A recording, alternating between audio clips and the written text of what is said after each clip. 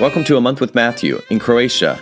I'm writer Matthew Felix, and I needed to get away for a while to figure out what was next for me. And this is what happened when I did. These are travel anecdotes, stories, and ruminations from my month in a small island village in Croatia. From the characters I met, to the experiences I had, some funny, some frustrating, to the thoughts, memories, and emotions that came up for me during my solo retreat in the seaside village in Croatia.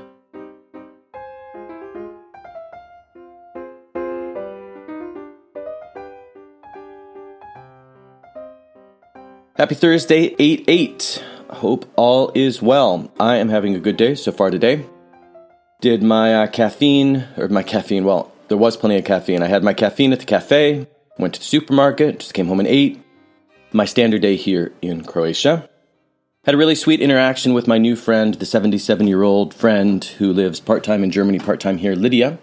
Saw her right away as soon as I got to the cafe. She came up and sort of took me by the shoulder and asked me how I was doing, which was really sweet. We talked about my being a writer again, and she went on to tell me about how she herself has written a book. Now, she didn't write, and again, her English is really, really limited, but she does a great job. She's really patient with herself, and she's able to put it, to piece together sentences and express herself well with no small amount of effort, which I really appreciate. So slowly but surely, she explained to me how she had written a book for her granddaughter, and her granddaughter keeps coming up in conversation. So clearly they're pretty close. Well, the book was, again, just for her granddaughter. It wasn't for, she didn't try to publish it or try to sell it or that sort of thing, but it's a book about her life. She said it took her 19 years to write. Pretty amazing.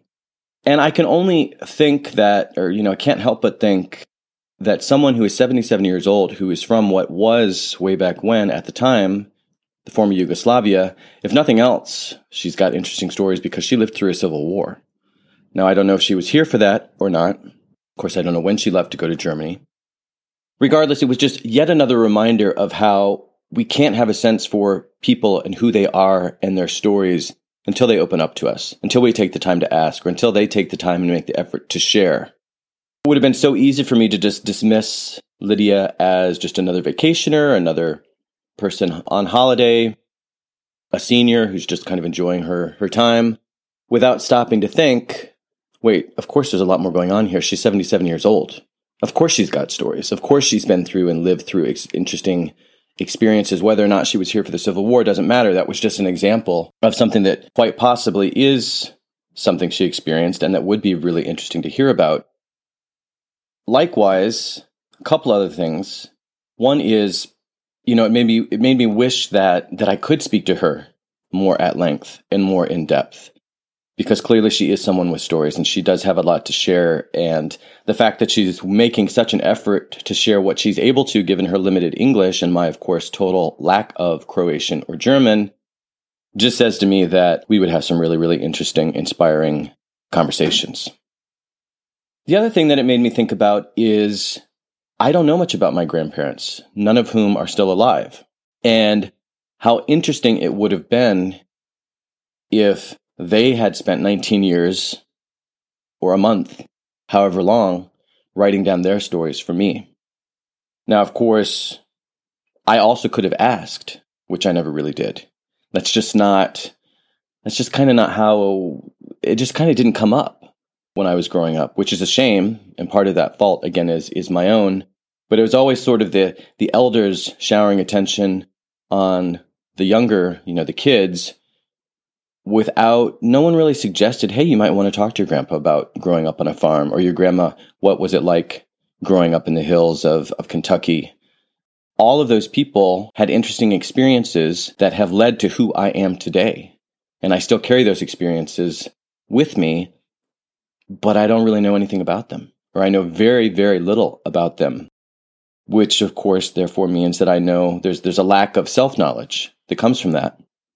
So it's just really interesting to me and sort of touching that Lidia would take the time, again, 19 years, and make the effort to document her own story for her granddaughter. And she specifically said, so that when I'm gone, my granddaughter will have this record of my life, which she didn't say it, but like I just said, is also part of the granddaughter's life and the granddaughter's heritage and what, how she's gotten to be who she is and where she is. So that quick conversation with Lidia was pretty thought-provoking and inspiring.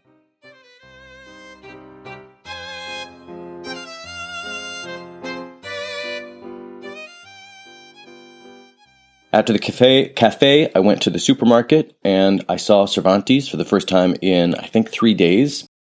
And I said, hey, where you been? The supermarket was really busy, so I didn't chat with him very long. But I did say, hey, where you been? And he said, I've been here, there, I've been everywhere. Some vague response. And I said, well, so I guess, you weren't on vacation. And he made the very, very good point that it is always vacation here, which I found really hard to dispute, even though, of course, he's working nonstop. But I thought if he can say that when he's working nonstop and he can still appreciate how beautiful this place is and how lucky he is to be here, then that says a lot. The other funny thing or mildly amusing thing that happened to me when I was in the grocery store was I went up to buy some bread, and you have to order it from the cheese counter because there's a big wall of bread baskets. I went to get my bread, and the guy before me ordered what I thought were olives. Those really crinkly black kinds of olives. I don't know what they're called. Usually I associate them with a type of Greek olive that I really, really like. And I hadn't noticed that they were selling olives. So when I saw him ordering the olives, I said to the woman once he was gone, I said, I'll have some of those too. And she said, okay. She started to go for them. And I said, and they're olives, right? Just to confirm. And she laughed and she said, no, they're plums. Thankfully, she knew the word in English. I wouldn't know that word in French or Spanish. And maybe that's not true. Maybe I do know that word. But regardless, she laughed and said, no, they're plums. And I said, I'm not a big fan of plums. I am a fan of plums if they're really hard. They're really crispy. I can get into plums. It's like apples. I don't like them if they're soft. So I'm pretty picky when it comes to those fruits. And she just got this dramatic expression and made this dramatic gesture with her hands saying that, oh my God, these plums are amazing. So I said, okay, I thought I was ordering olives, but if they're that good, I will trust you when in Rome and order some plums. I've not tried the plums yet. I will keep you abreast of developments as I taste them and find out if they really are as good as she made them out to be. Last thing of note here before I get back to work is the internet is down, which is very frustrating, but this kind of stuff, and when I say it's down, I mean down here at the house. It was fine at the internet cafe, or at the cafe, which was great because I was able to do a lot of stuff that I was not able to do here last night, play a lot of catch up. But it's a little inconvenient. Actually, it's really inconvenient, of course, that it's not working here at the house. Now, unlike the noise issues, I can really just adapt and deal with this kind of stuff. Yes, it's inconvenient. Yes, it's a little frustrating because so much of what I'm doing is online. But this kind of stuff just happens, and this kind of stuff I can just go with and not get too bent out of shape with. And like I said, fortunately, I can use the internet at the cafe. That's not the same. Gotta pay to be there, which isn't the issue really because coffees are so cheap. But the issue is more just that I don't want to drink, 5 or 6 cups of coffee over the course of the day, and I also don't want to wear out my welcome. So anyway, the authorities have been notified, and hopefully the internet will be back up and running in no time. In the meantime, I've sort of set myself up to do a whole bunch of stuff offline. So all is well, and I'm just going to figure it out and get to work.